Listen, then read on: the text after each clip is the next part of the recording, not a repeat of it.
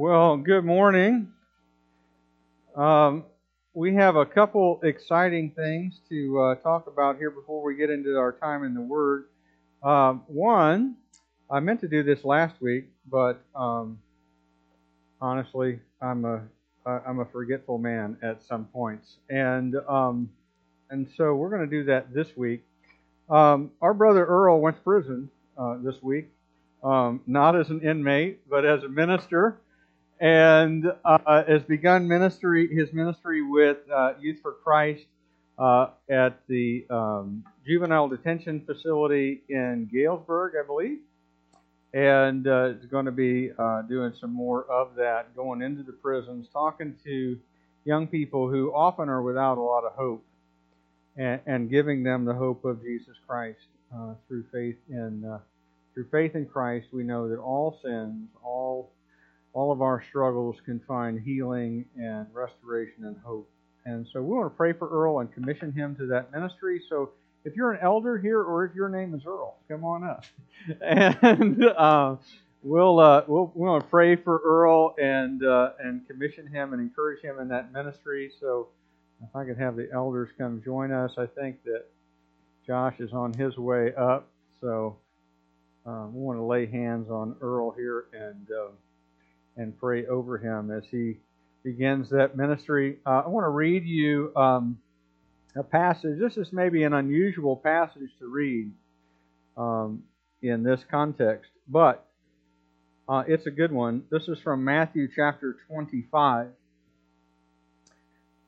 It's about the final judgment, and it says this, beginning in verse 31, "When the Son of Man comes in His glory and all His angels with Him, then He will sit on His glorious throne. Before Him will be gathered all the nations, and He will separate people from one another, as a shepherd separates the sheep from the goats. And He will place the sheep on His right, but the goats on His left. The King will say to those on His right, 'Come, you who are blessed by my Father, inherit the kingdom prepared for you from the foundation of the world.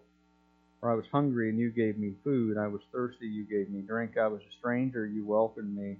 I was naked, you clothed me. I was sick, you visited me. I was in prison, and you came to me.' And then the righteous will answer Him, saying, 'Lord, when did we see you hungry and feed you, or thirsty and give you drink? And when did we see you a stranger and welcome you, or naked and clothe you? And when did we see you sick or in prison and visit you?' And the King will answer them, 'Truly I say to you, as you did it to one of the least of these, my brothers, you did it to me.'" So let's pray. God, our Heavenly Father, we lift up Earl to you. We know he is a man with a humble heart and a deep desire to serve the least of these in our community, and to reach those in prison who are without hope, and a lot of times without friends, without family who loves them deeply. And Father, to tell them of a loving Father who sent His own Son into the world to lay down His life for their sins, that they might be forgiven, that they might have new life, and that even though they're in prison, that they might be set free by the Spirit of life. And Father, I pray that as we send him out back into the prison system, back among the juvenile detention facilities around our area, Father, I pray that you would give his words power by your Holy Spirit. Power that comes not from him, but from your Spirit, that he might speak the good news of the gospel of Christ, and that many might come to know you through his ministry and through his testimony. And Father, we commission him to your service, and pray that it would in every way glorify you. In Jesus' name, amen. Thank you, brother. Now, we have a couple other things. Proud of you, man.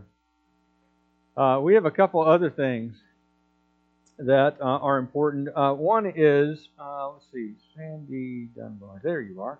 Sandy, if you'd raise your hand so everybody can see you. This is one of the two women in our church named Sandy Dunbar. Okay. And don't want to confuse anybody, but this Sandy, who's married to Jeff, is the new head of our fellowship ministry and overseeing the cafe area out here, coffee, snacks, potlucks, all that kind of stuff.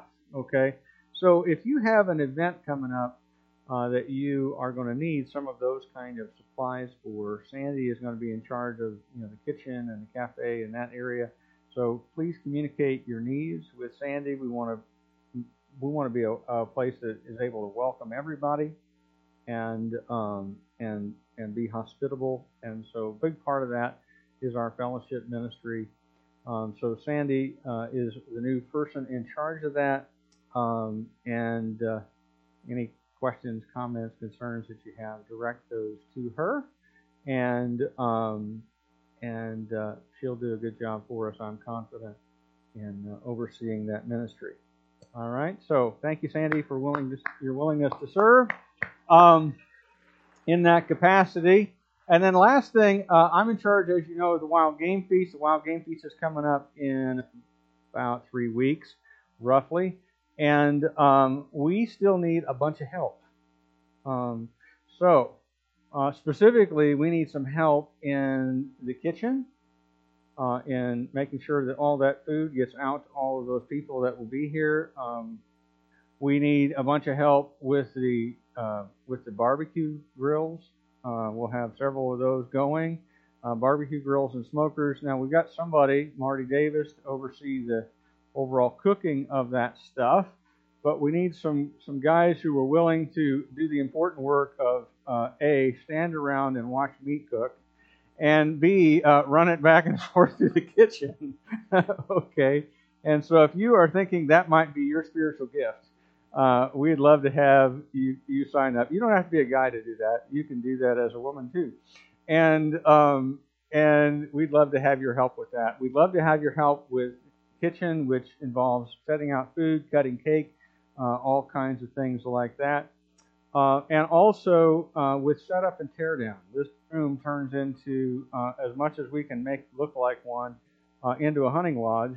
We put all kinds of tables and chairs and so forth in here, decorate those tables and hang a bunch of mounts and that kind of thing. And it's a lot of fun, but it's a lot of work. And then we got to take it all back down, except the mounts. We leave those up for Sunday morning. But all the tables and stuff have to come out and set back up for normal Sunday morning worship service. And all the tables have to go back where they came from. So we need some help in those areas. And if you feel like, you know what, I have the gift of service, I'm going to jump in there and do some of that. Put your name on one of the sheets out front, outside these doors, and we'll get going. Now, with all that, I want to turn our attention to the book of 1 Thessalonians, get back to the Word of God, which is our primary thing that we are about here. Rick Rosetto says Bible is our middle name, and that's both true, and that's true in the metaphorical as well as the literal sense. We are about the Word of God, and we want to spend a lot of time in it this morning. So if you want to flip your Bible over to 1 Thessalonians chapter 3, and as you make your way there, I'll just share this with you. One of the things that Karen and I have repeatedly said to one another over the years as our kids have grown up is we are raising adults and not children. And so we have always pushed our kids pretty hard, actually, to accept increasing levels of responsibility and to take responsibility and ownership over their own choices. So, to give a few examples, right around the time each kid turned 10 years old, they became responsible for getting themselves up for school, making their own breakfast, unless Karen was feeling generous that day and wanted to make pancakes or whatever.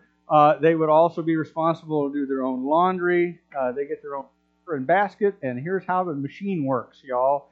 And we're not doing that anymore for you. And it's not because we don't care about you, but because we do.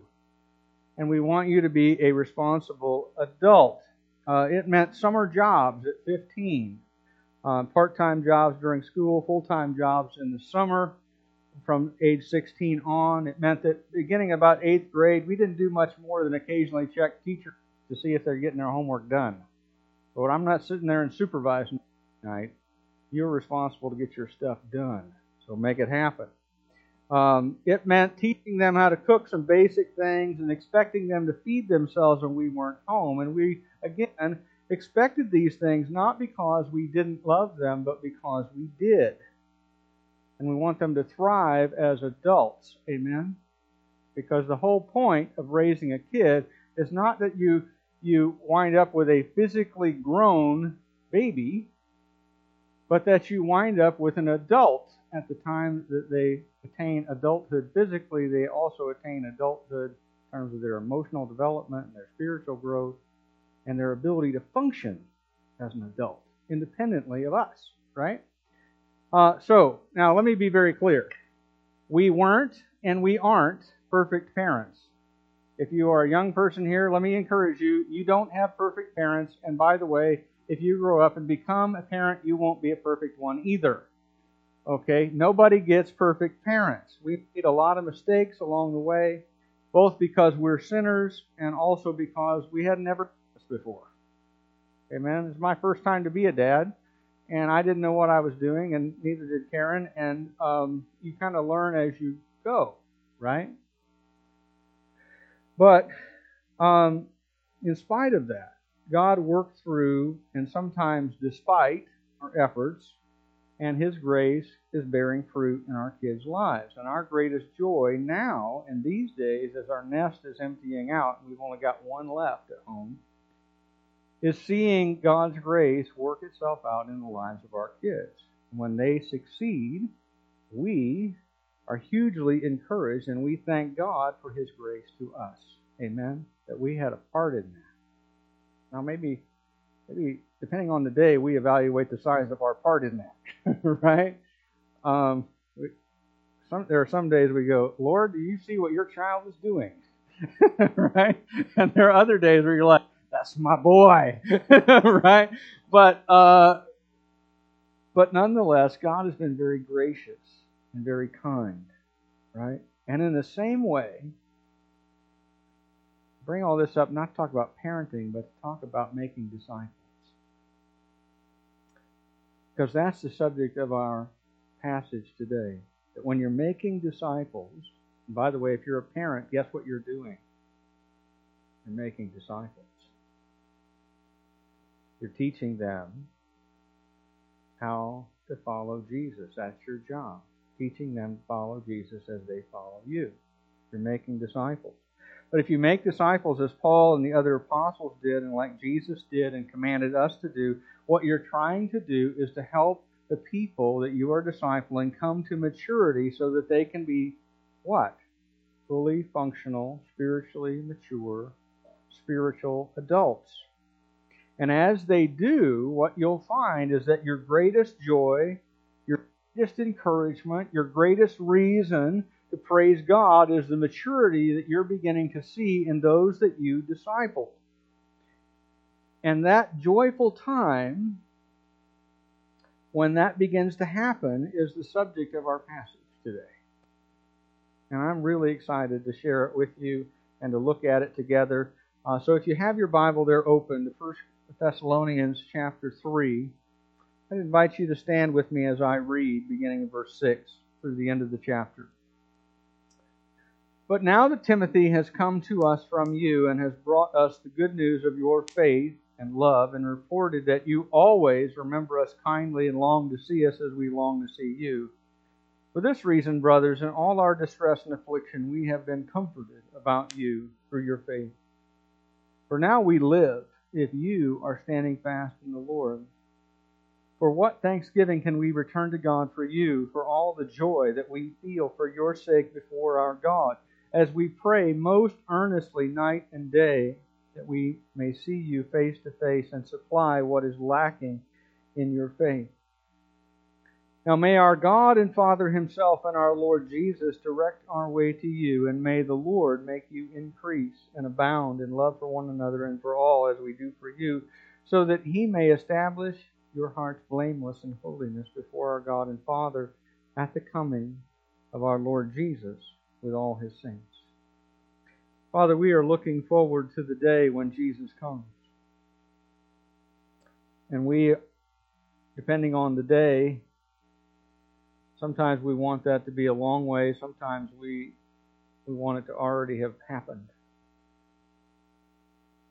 But Father, we are looking forward to the day when Jesus comes. Father, I pray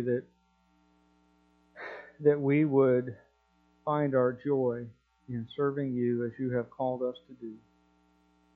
And that we might see in each one of our lives the joy of pouring ourselves into someone else and seeing them come to follow you as we do. Father, I pray you give us each that blessing as you've given each of us that calling. We pray in Jesus' name. Amen. Please be seated. Well, as you look at the text, it's important to remember the context, right? A text without a context is a pretext for a proof text. So saith Howard Hendricks, and I never argue with him.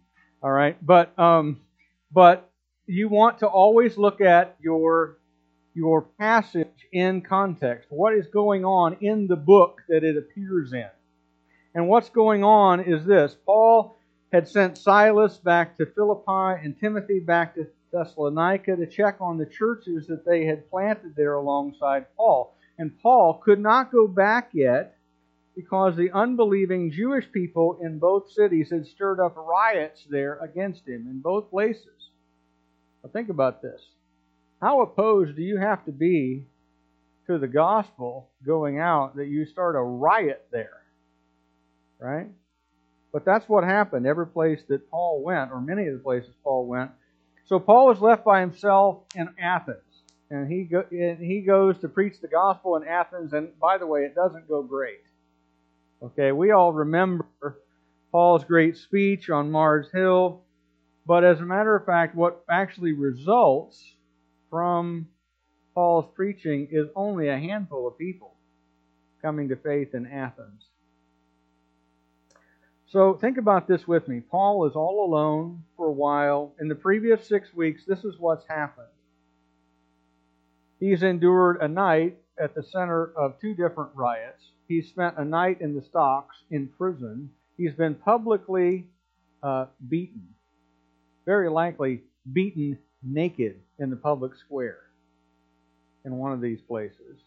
He's probably still healing from all of the scars from having those sticks applied to his body all over.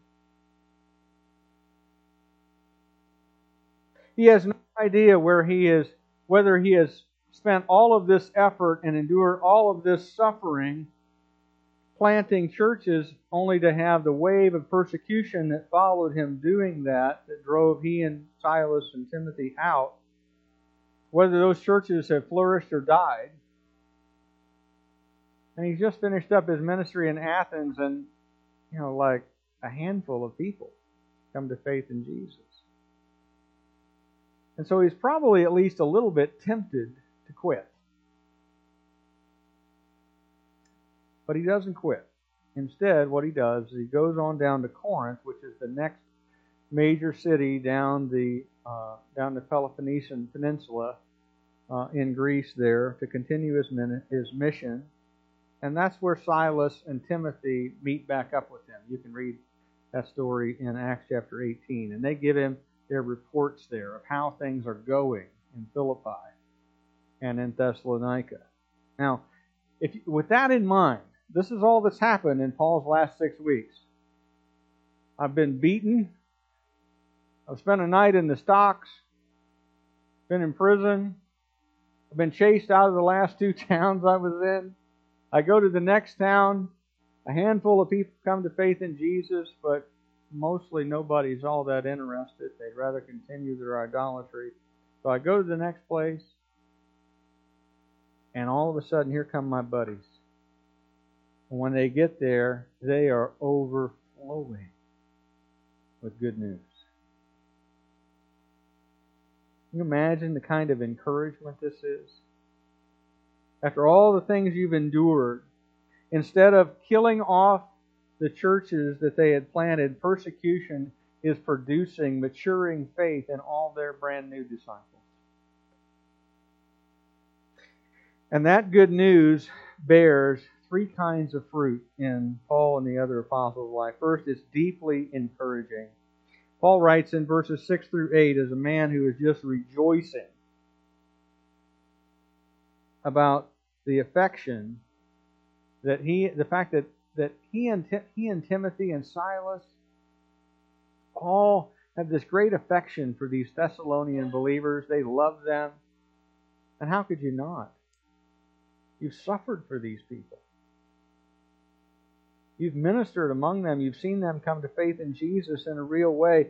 And they miss them. But you don't know how they feel about you. And so when Timothy comes back, he says, let me tell you, guys, what we feel about them, they feel the same way about us. Their faith is growing stronger just as we hoped that it would. And all of this, Paul says, brings us comfort despite our trials. What are they thinking right now? Let me put it in a little more modern, non-biblical English. All right? They're thinking, yeah, baby, it was worth it. It was worth it. In fact, look at how Paul describes it. This is what he says. His language is a little less colloquial than mine. He says, for now we live if you are standing fast in the Lord. Here's what he means by that. There is nothing better. There is nothing better than seeing your children, either your spiritual children or the ones that God entrusted to you to raise in your house, growing up into maturity in the Lord. And there is nothing, if you love Jesus, there's nothing you would not do to see that happen. No price you would not pay, nothing you would not count as worth it to see that happen in the lives of your kids. Your life is to see them growing. And it's like death. In fact, it's a grief worse than death if they don't. Amen? But in addition to encouragement, their maturing faith, these Thessalonians growing in the Lord, produces deep thankfulness and joy, as we see in verse 9. This verse 9, is a rhetorical question, or at least it's the beginning of it, indicating that Paul and Silas and Timothy can hardly contain the joy that they have and the thankfulness that they offer to God. They are constantly thanking God for what He is doing in the lives of these believers in Thessalonica. This is what he says, for what thanksgiving can we return to God for you, for all the joy that we feel for your sake before our God? In other words, we can't thank God enough for all of you all. Every time we think about you, we thank God. And we think about you all the time. And so we just thank God all the time. And we know that we don't deserve what has happened. When we see your faith, we're so thankful. We're so thankful. We're just overwhelmed with joy. Can't thank God enough. And I constantly thank Him for you. And that thankfulness just overflows into prayers for their faith to just keep increasing and to produce even more love and holiness. In fact, verse 10 says, we pray most earnestly night and day that we may see you face to face and supply what is lacking in your faith. Verse 10 is about the fact that they are praying not only in thankfulness, but also praying for another opportunity to build them up and supply what is lacking in their faith. And what he means by that is it's not that the Thessalonians don't have faith. Amen? They do. And it's not that Paul regards them as like he and Silas and Timothy are like the varsity and you guys are B team or JV or, whatever. Okay? That's not it. He's saying, look, we couldn't teach you everything that we wanted to teach you. There's more to the Christian faith that you don't know. You remember that The book of Acts tells us that Paul was in Thessalonica sharing in the synagogue on 3 Sabbaths. So in other words, for about 3 weeks. He was probably there a bit longer because eventually they got kicked out of the synagogue. They couldn't come back there anymore. So maybe they were there 5 or 6 weeks before the riots started. But can I just say, as someone who's been here 16 years, that there's still a lot more I would love to teach you, and I couldn't get it done in 6 weeks? Paul says there's a whole bunch more I want to teach you. A whole bunch more that I want to share with you about the Christian life. And you don't have it all yet, and I want to give it to you. And so the apostles are praying that they're going to get an opportunity to continue to help the Thessalonians to grow in their faith. And in fact, talking about praying for that opportunity leads to a prayer for that opportunity, and it's written in verse 11 to 13. That's what you see. If you carefully read the prayer, you'll see that there's 3 parts to it. Verse 11 is a prayer that they will all be reunited. You know, as you read that, I think we can sometimes tend to forget that these letters are written by real people to real people, with real relationships on both ends, with genuine affection, deep relationship. They want to be with these Thessalonians, and they know that God will have to work it out because the last time they were together, it ended badly. Amen? I've preached a lot of places, many countries around the world, and none of those countries was there ever a riot when I proclaimed the gospel, right? I'm free to go back to every country I have been to. Paul was not free to go back to Thessalonica, so he's like, we're going to pray that God would work it out so that we could be together again. In addition, they pray for the Thessalonians' love to increase. I think that's really interesting. You know, we pray for a lot of things, for all kinds of needs that people have. When was the last time you ever prayed for somebody's love to increase?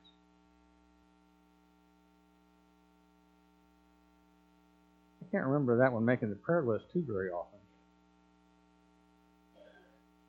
But that's what Paul prays here. He says, we pray that the Lord will make you increase and abound in love for one another and for all, as we do for you.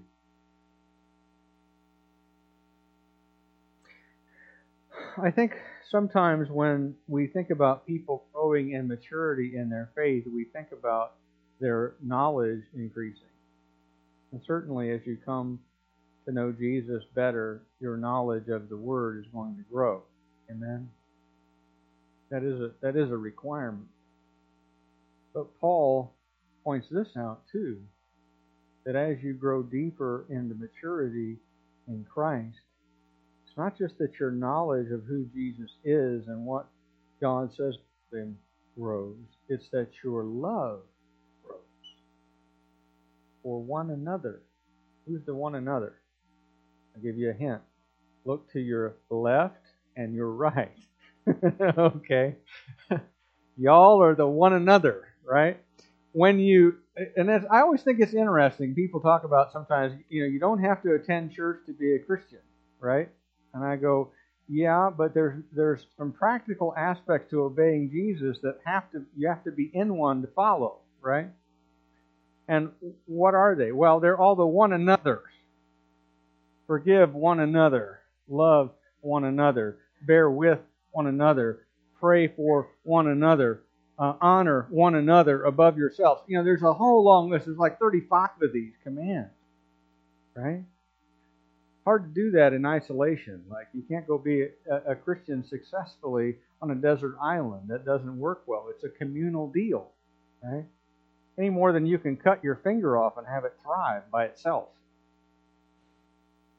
right? You've got to be connected to the body. And so maturity looks like increasing love for one another. And then, in addition to that, look at verse 13. I think this is interesting. It says, so that he may establish your hearts blameless in holiness before our God and Father at the coming of our Lord Jesus with all his saints. This is a prayer that the Lord, now think about that, would establish your hearts blameless. It's connected to the earlier part about love. And now, holiness when Jesus comes back. A couple things here to notice about that. It's God who helps us grow in holiness as we obey his word. Amen? That's what this says. That God would establish your hearts blameless. Not that you would, but that God would work in your life to establish you blameless in holiness before him. As you obey the word, it's God, our Father, the one before whom we will stand, that establishes us. We don't make ourselves righteous before God. In fact, we can't. As he works in our lives, he makes us righteous. And also, don't miss the reminder. This is now the third time in this book. There's one in chapter 1. There's one at the end of chapter 2. And now there's here at the end of chapter 3. There's another reminder. Jesus is coming back. Word of encouragement. There's another one coming up in chapter 4. Jesus is coming back.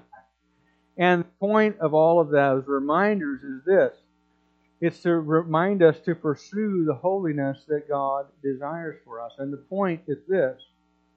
That Paul is praying for them that they'll have a fully mature faith, which produces both love and holiness.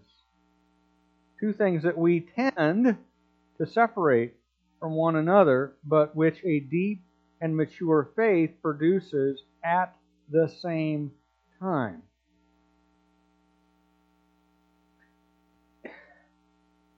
We tend to want to divide these things, right? We tend to want to say that, well, if you're really loving, you don't care that much about holiness. Or if you're really holy, you don't have to be kind. Right? Paul prays that they would be blameless before God, and that doing that would involve both abounding love for other people and personal holiness at the same time. So, God-honoring love is holy in every way. God-honoring holiness is loving toward other people.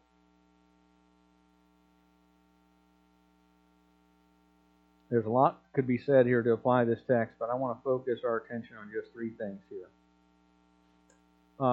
Number one, that as you look at the text as a whole, what you see is that good disciple-making friendships build up both sides of the relationship. It's not just the the grand poobah and the baby birds, right? And he or she feeds them and they grow to maturity. No, there's mutual upbuilding that happens on both ends of the relationship. On the disciple maker side, there's encouragement and thankfulness and joy as your disciple grows and growing love for you toward them. And on the disciple person's side, there's growing affection also for their friend and growing faith and love and holiness. In other words, God uses these kinds of relationships within the church to cause everyone, the more mature and the less, to grow at the same time. If you are a growing disciple, you ought to be helping someone else to grow, and that helps you to grow as well. And also, you need to see this, you need to make disciples. There's no command in the Scripture here, at least, about disciple making, but there are lots of commands elsewhere in your Bible, and there are abundant examples in this text and in this book of what it looks like in action. And if Paul did it, and Silas did it, and Timothy did it, and we're commanded to do it, then guess what? You need to make disciples. And you need to make them like this, with deep affection, a willingness to suffer, that you might help someone else to grow. By this point in your Christian life, you should have at least one, and probably more than one, that you have helped and are helping to maturity in Christ. And if the answer to my question of who are you pouring your life into is, let me just ask you this. What are you waiting on? You have Jesus' command, you have the Holy Spirit, you have the Word of God. What are you waiting on? Remember what the writer of the Hebrews said? By this time you ought to be teachers. Right? Those of you who have sat as members of this church for this long, you've been here 6 months, by this time you ought to be teaching someone. If you've sat here for the entire time I've been here, 16 years, by this time you ought to be teachers. What are you waiting on? Find someone in your house, your neighborhood, your workplace, your family, who needs to know more about Jesus and who knows less than you, that you can help and encourage and pray for and with and build up. And you'll grow along the way, just as you help them grow. Last thing, love and holiness are inseparable in everyone's maturity. You don't really get one without the other. You don't really get one without the other. Somebody who is really holy but unloving is a contradiction in terms. Because God's love and holiness are both perfectly expressed in an unlimited way in Him. And He expects them to be expressed fully in us as well. The Holy Spirit who lives in us is both fully loving and fully holy, and He expects us who are indwelt by Him to be fully loving and fully holy also. Is there a growth period in that? Yes, but you can't separate it. You know, there are churches out there that'll tell you that, well, because we're so loving, we don't need to worry about that holiness thing. And those commands in Scripture, you know, Jesus didn't mean that. No, Jesus meant every one of those. From be perfect as your heavenly Father is perfect on down. He meant them all. But also, as we grow in holiness, our love for other people should grow as well. They grow up alongside each other at the same time in all of us. So that we do not become people who are, as the guy said, are so heavenly minded, are not any earthly good. Right? That's not what a Christian is.